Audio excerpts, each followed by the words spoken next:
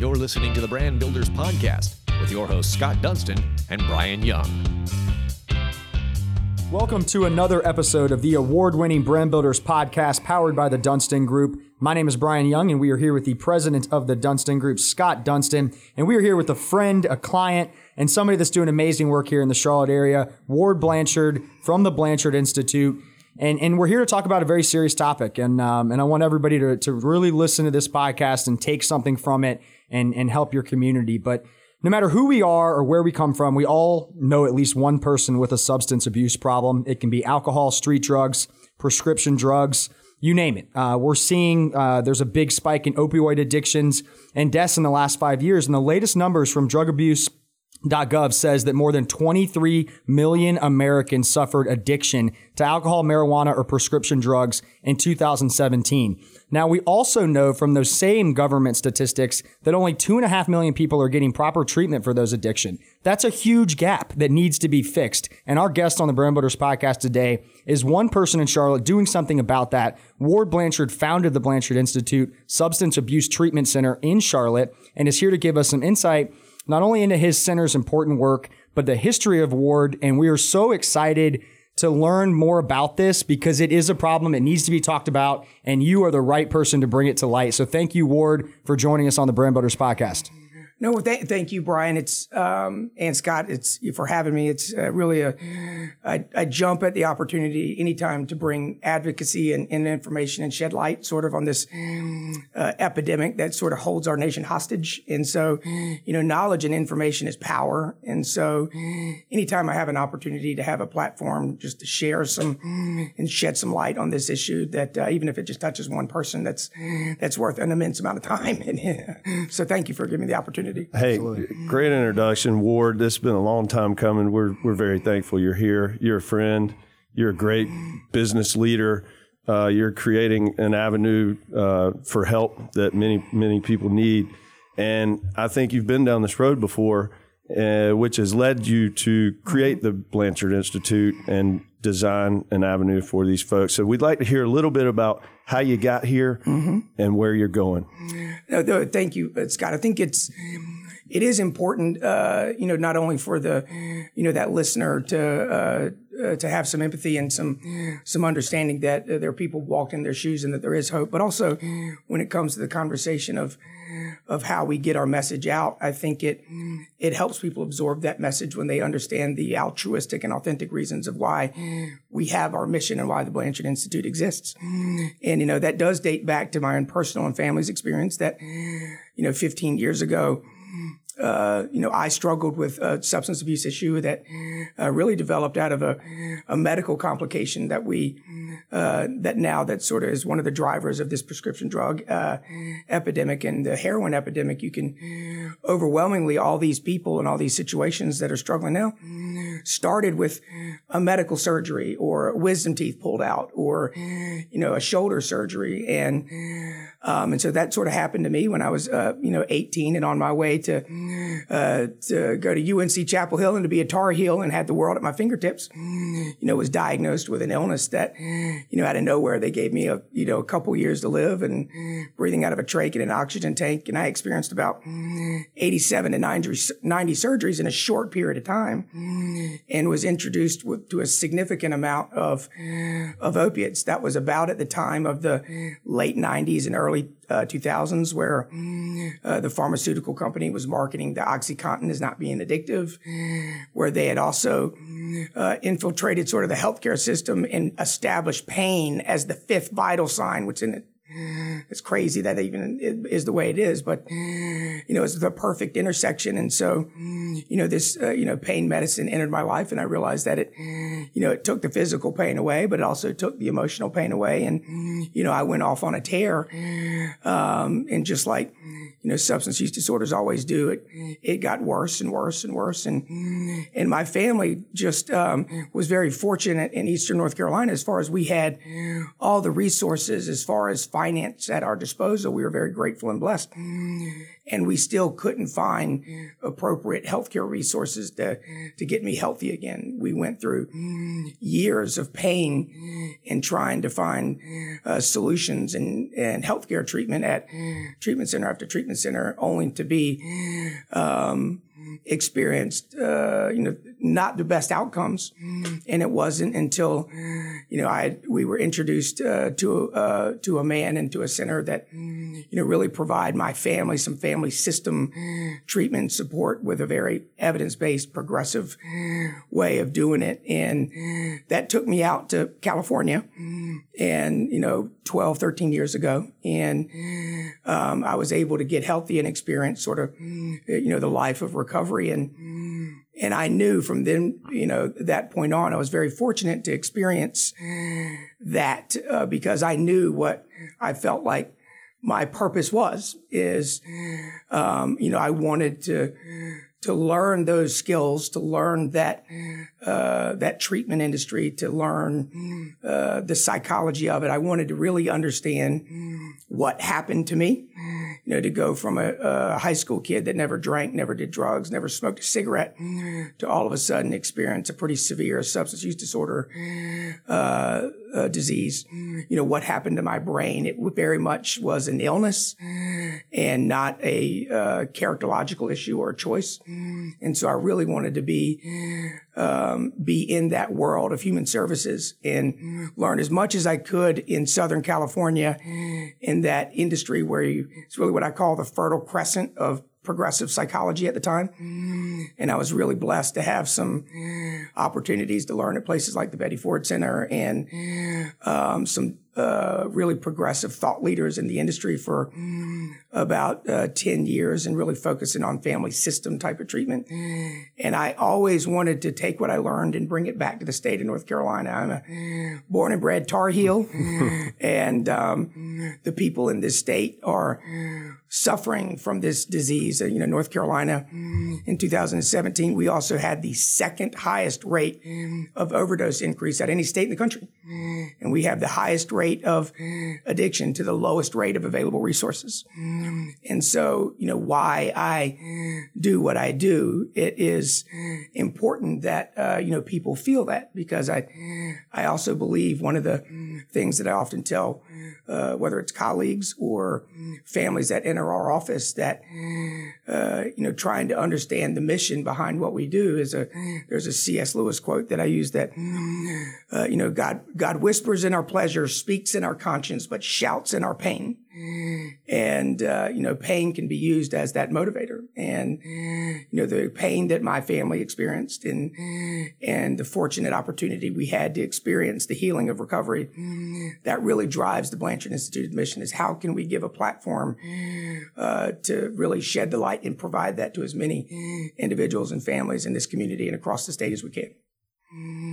So tell us, that's an amazing story, and we're so blessed that you're here, and I'm so blessed that you're so passionate about helping people. I feel that it's starting to become a conversation that people aren't as uncomfortable with, which needs to happen, whether that's from the top to the bottom. I felt like as a 34-year-old, if somebody was addicted to heroin or opioids, it was very hush hush. It was, we don't want the family name to be ruined. We're not going to let anyone know. And the reality is it's affecting everybody, no matter what the drug is. But tell us a little bit about starting the Blanchard Institute. Mm-hmm. You went into the passion behind it. But tell us about starting it, and then also what exactly is the Blanchard Institute. No, absolutely. I think so. I moved back to North Carolina from Southern California about 5 years ago, and coming from spending over a decade out in Southern California, Charlotte was the area that I wanted to build the home, and just it was an area that I thought was just bursting with energy, and it also had some family connections here. And so when I moved back to Charlotte and started to really understand the available resources and take a look at the available mental health and substance use disorder resources here in Charlotte.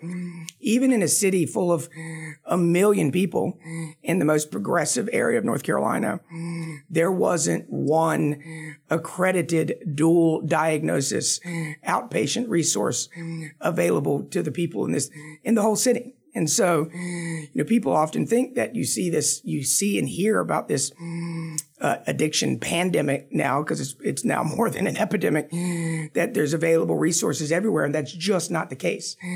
And so, one of the things that we really wanted to do is also take our time and be intentional about creating a quality center.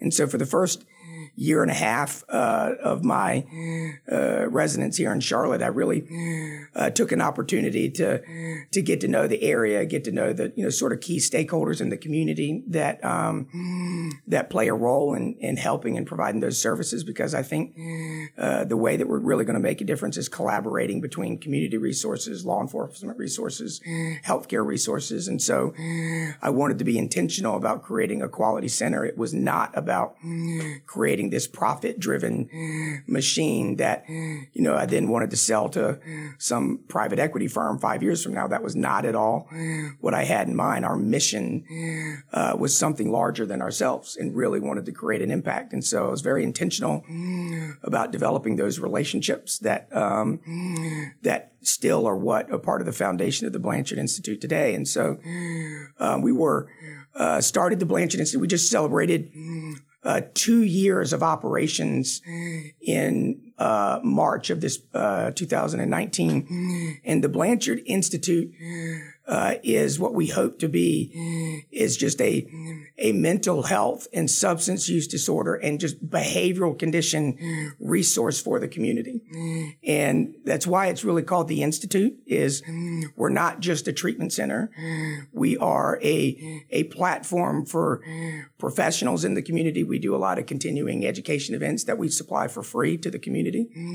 We do a lot of family services that we provide for free to the community. We also do, in my mind, the best and most quality and comprehensive mental health and substance use disorder treatment in the region. That's just one of the things that the Blanchard Institute does. But as a whole and as a mission, we want to be the resource for anybody and everybody, professional, individuals, families, that has any questions or concerns about anything mental health or substance use disorder related.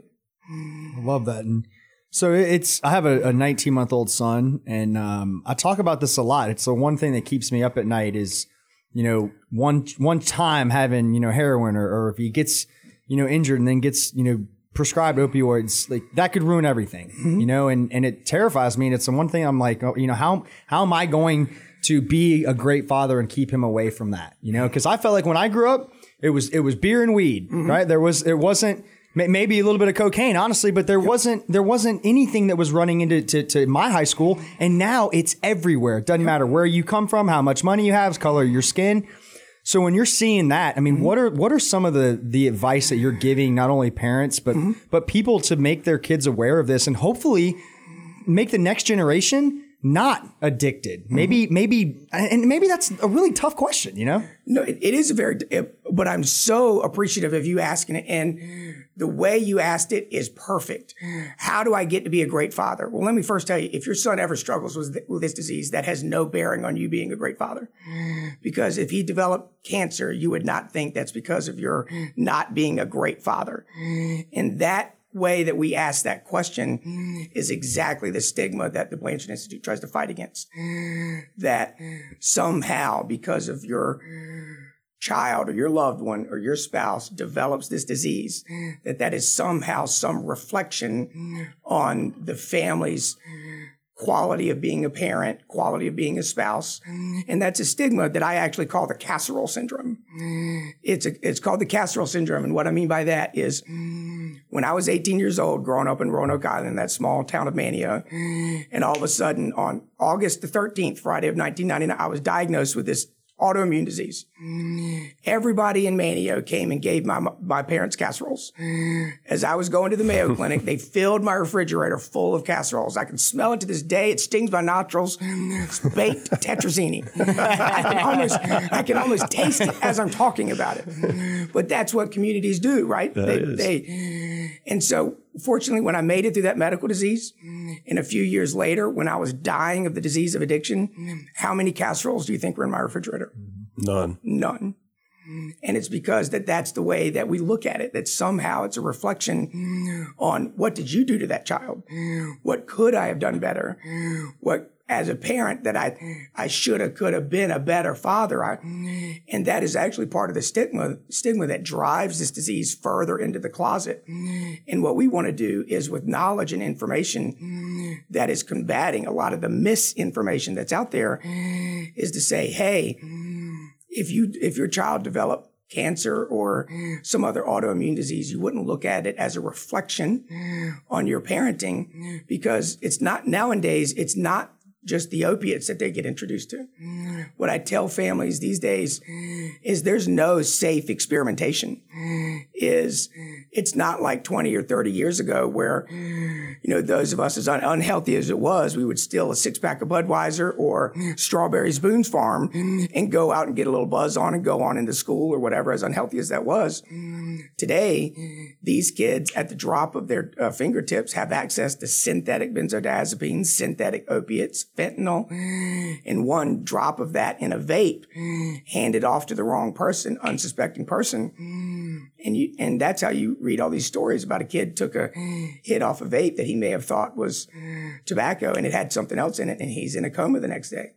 And so there's no safe experimentation. And with the marijuana component, these aren't the joints of 20, 30 years ago of 10% THC. When you're talking about purity levels of 90, 95, 98% THC, it has profound impact, not only on adults' brains, but if you think about adolescents and young adults with their brains that aren't fully matured or developed, has significant impact on their brain capabilities. And that's why we see such a rise in adolescent and young adult mental health in substance abuse issues, is because the environment, there's no safe experimentation anymore. And so to be a great parent, what I say has nothing to do with whether they develop this disease. Being a great parent is about staying connected and involved in your child's life. That was great answer. Yeah. I don't even know how to follow up with that, to be honest, but you can see the passion that comes out of your voice, and it's amazing. I really do appreciate you telling the story. And I want to jump into a little bit more here. You talk about family, you talk about support networks. Although it might not be a direct reflection, what are things that people can do? What are signs? What are not only, obviously getting in touch with people in the Blanchard Institute, that's what you've been able to create, a path to get away from addiction. But, what are some of those signs, and what can we do as a community to not only just tackle this, but how can we stop it? Mm-hmm. No, thank you, because I get called all the time now, whether it's coming into schools or actually working with CMPD. It's like, how do we actually stop or head off this epidemic? And they often want to come into me and say, identify strategies of how do we identify strategies that somebody has this oncoming mental health or addiction issue. I said, we'll do that, and that will help with the short term. But if you want to ask for the long term, the solution is in the system. The solution is in the family system. And what I mean by that is, and this is above every disease lecture I do, this is what I start with, that if we look at our community as a whole, just our nation's community, and we wonder why these young adults, these adolescents are struggling. Well, it's not the 11 or 12 or 13-year-old fault. It's the adults that are raising them. Because if we set the epidemic on the shelf for a minute, we are the most obese, addicted, medicated, in-debt adult society ever. And all of those are medicators in ways that we escape. We use something external to escape something internal. And so we wonder why we're raising a generation that escapes into technology, that escapes into substances. It's because the adults and the parents that are supposed to be in the home are not only not involved, but they're displaying behaviors of avoidance. And so the next thing that I'd say is not only that, is the inability for us to communicate. How many of you guys, even myself included, when we have an uncomfortable conversation, we want to send a novella over text. I mean, we want to type it out and press send. And that is not the way we communicate. I mean, all of us have even seen pictures where there's a Christmas tree and everybody around the family has their screens up. Or what I ask in a family is, how many of you guys text your family member across the hall or in the same house or even across the dinner table? Because we don't have that connection anymore. We've lost the ability to have those crucial conversations from emotionally connected places. And so we're the most disconnected society ever. And that provides the avenue for children and even spouses and adults to be able to be uncomfortable and reach out for help and to feel safe in communicating, some of their struggles. Because if you're doing it over text, that's not that intimate you see, that intimate way of communicating. It's just not happening. And then if you want to act on a larger whole, our community, well, communities are struggling because, Scott, you and I go back to Eastern North Carolina where we were raised with front porches and neighborhoods and connection within the community. And now our society's gotten to where exhaustion is a status symbol. And I'm the same way. When I get home after hard days of work, I want to pull down the drive, pull in my driveway, open the garage, get in there, shut down. Because hell, if I want to say hey to the neighbor walking his dog, because I just don't want to do that small talk crap. It's like we've gotten to where even community connection is not really available anymore. You couple that with a healthcare system that is designed, there's 9,000 billing codes within the healthcare system. All of those are devoted to sick and disease. Not one is devoted to health and wellness. And so we've got a healthcare system that's designed for acute disease. But when it comes to behavioral health, wellness, recovery, our healthcare system is actually not the last place that knows what to do with this. So one of the things that I'm able to do is part of what we do is continuing medical education events for Novant and Atrium. And I've talked in front of 400 psychiatrists and internists and said, how many of you have had 1 week's worth of training on addiction? And nobody raises their hand. So let me remind you that this is the same disease that 4 years ago, the United States Surgeon General, our number one doctor, said we were in the worst public healthcare crisis our country had ever seen. And our doctors in today's healthcare system have no idea how to handle it. And so that in itself creates a system that there's not going to be one easy answer to how we stop this. But I can tell you it starts with a collective effort of collaboration between treatment resources, community resources, law enforcement, schools, prevention. And on top of that, it starts with knowledge and information going out there to really give this platform that this is a disease. There is a lot of hope, a lot of help, and beat back that stigma that this is not a characterological issue, but just a healthcare disease, that these aren't bad people trying to get good, just sick people that need treatment. Can you talk a little bit about how the insurance companies view this issue? So insurance companies, and this is one of the things that is difficult a lot of time for anybody to understand, because any sort of healthcare issue, insurance adds a confusing component to it. Insurance companies operate on the basis of 2 words, medical necessity. And so if you have a broken leg, and you show an x-ray, it's easy to show, here's a broken leg, it's medically necessary to have that surgery. Well, when you're talking about behavioral health and somebody's got trauma, anxiety, struggling with sobriety, bipolar, that is far more subjective. That's far more clinical, but they still operate on medical necessity. And so insurance companies, the unfortunate reality is they do not make this easy. They make it actually driven by things that are more medical and less clinical.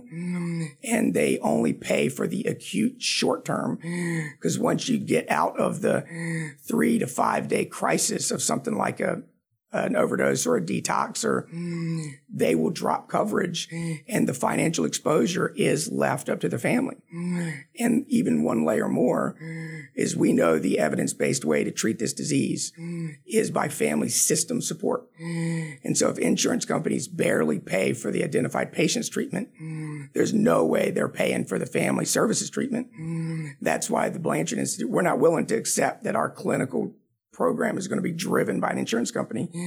That's why the family services we provide are all free and open to the community. I love that. I think just from anybody that is actually listening to this, if there's somebody that is battling addiction, what is your advice? Obviously, we would like for them to get in touch with the Blanchard Institute to see how you can help.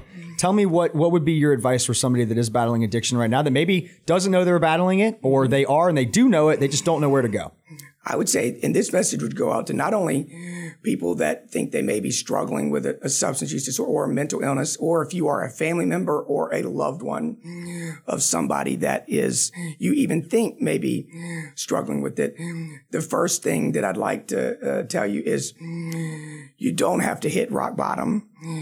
You don't have to wait until this enormous amount of pain. There is immediate help. There is immediate resources. There is a lot of hope in this disease, and I would encourage them to reach out. You can find us on the web or on our phone number. And if we're not the resource, we are just a platform to get you to the appropriate resource. And so, by no means is this a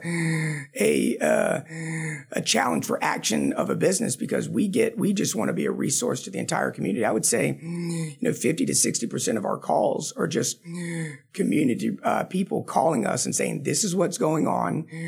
Where would you recommend?" And the majority of my job and my time is actually spent connecting others out in the community with the appropriate resources. So a lot of times, because of the stigmas we face, this is the disease that everybody's been touched by, but nobody wants to bring it out into the light. And so the first thing I'd say is I'd normalize and say, you're not alone. Millions and millions, far more than 23 million Americans struggle with this disease. Those are the only reported cases. I would say it's more like 80 to 100 million suffer from some form of substance use disorder or substance misuse. And so you're not alone. There is a lot of hope and help. This is not a characterological issue. We understand this is not a choice. And so, we're just here not only to provide you relief, because one thing I can tell you is no matter what their decisions look like, if you're in there with a loved one who is really in the grips of a substance use disorder, you may think that they lack understanding of consequences and lack appreciation, and they don't. That's the way that looks is just an effect, as a result of their brain not working properly. But make no mistake, they are in an enormous amount of pain. Nobody wakes up. And when I was going through Manual High School, it says, Scott, I really hope I grow up to be a drug addict. Nobody wakes up like that. And so, having some empathy with understanding that this is a disease, and it is uncomfortable and it is difficult, but there is a tremendous amount of hope. I mean, that for people that understand it, because some of the two most powerful words you can tell somebody when they're struggling with this is "me too." Me too. And, we understand, and we want to provide that element of safety and comfort and non-judgment, and just connect people to the appropriate resources. I love that. Yeah. Ward, before we close up here, what is the best way for people to reach out, to get in contact with the Blanchard Institute, and whether to get help, whether to get help for a family member, or even if, they want to support the Blanchard Institute? Yep. No, absolutely. Thank you for that. It's the best way we are online with, the BlanchardInstitute.com.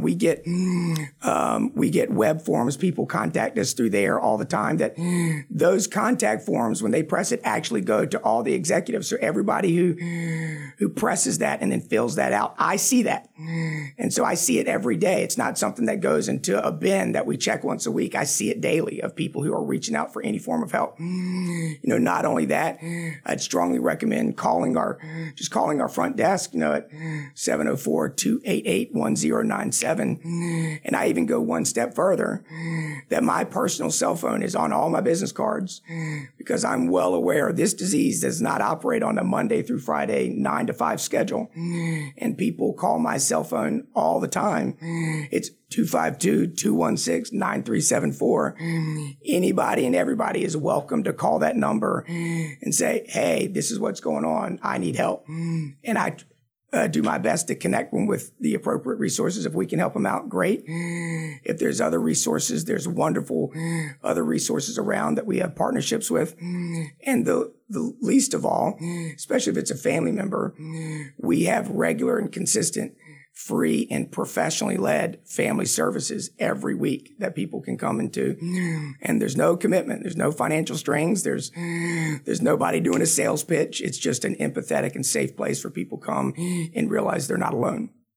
I love it. Well, Ward, Awesome. Closing out, we always ask everybody to like and share, the podcast and comment, but this is important. Definitely share this with anybody that might be battling addiction. Please share this on all platforms. Let's get this message out there. Thank you so much for opening up and telling your story, not only personally, but now how that's driven you into the Blanchard Institute. I love that people are starting to have those conversations. And that's why we started this podcast, to be able to have that conversation and get into things that people are passionate about. And it's something that I think a lot of people are very proud of you for what you've done, what you've overcome, what you've been able to build. And I know it's just the beginning.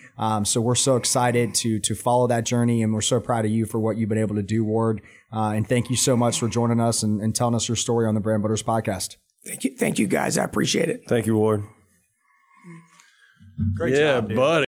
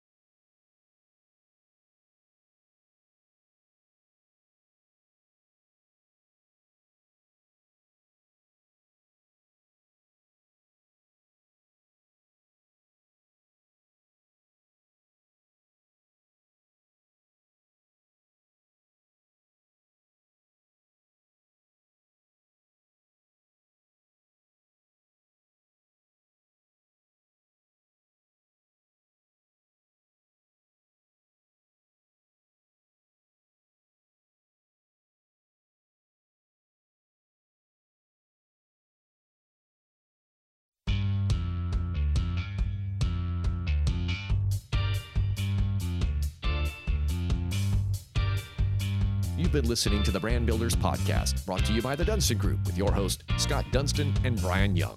For branded merchandise and apparel that makes first impressions and ones that last, check out the Dunston Group at dunstongroup.com.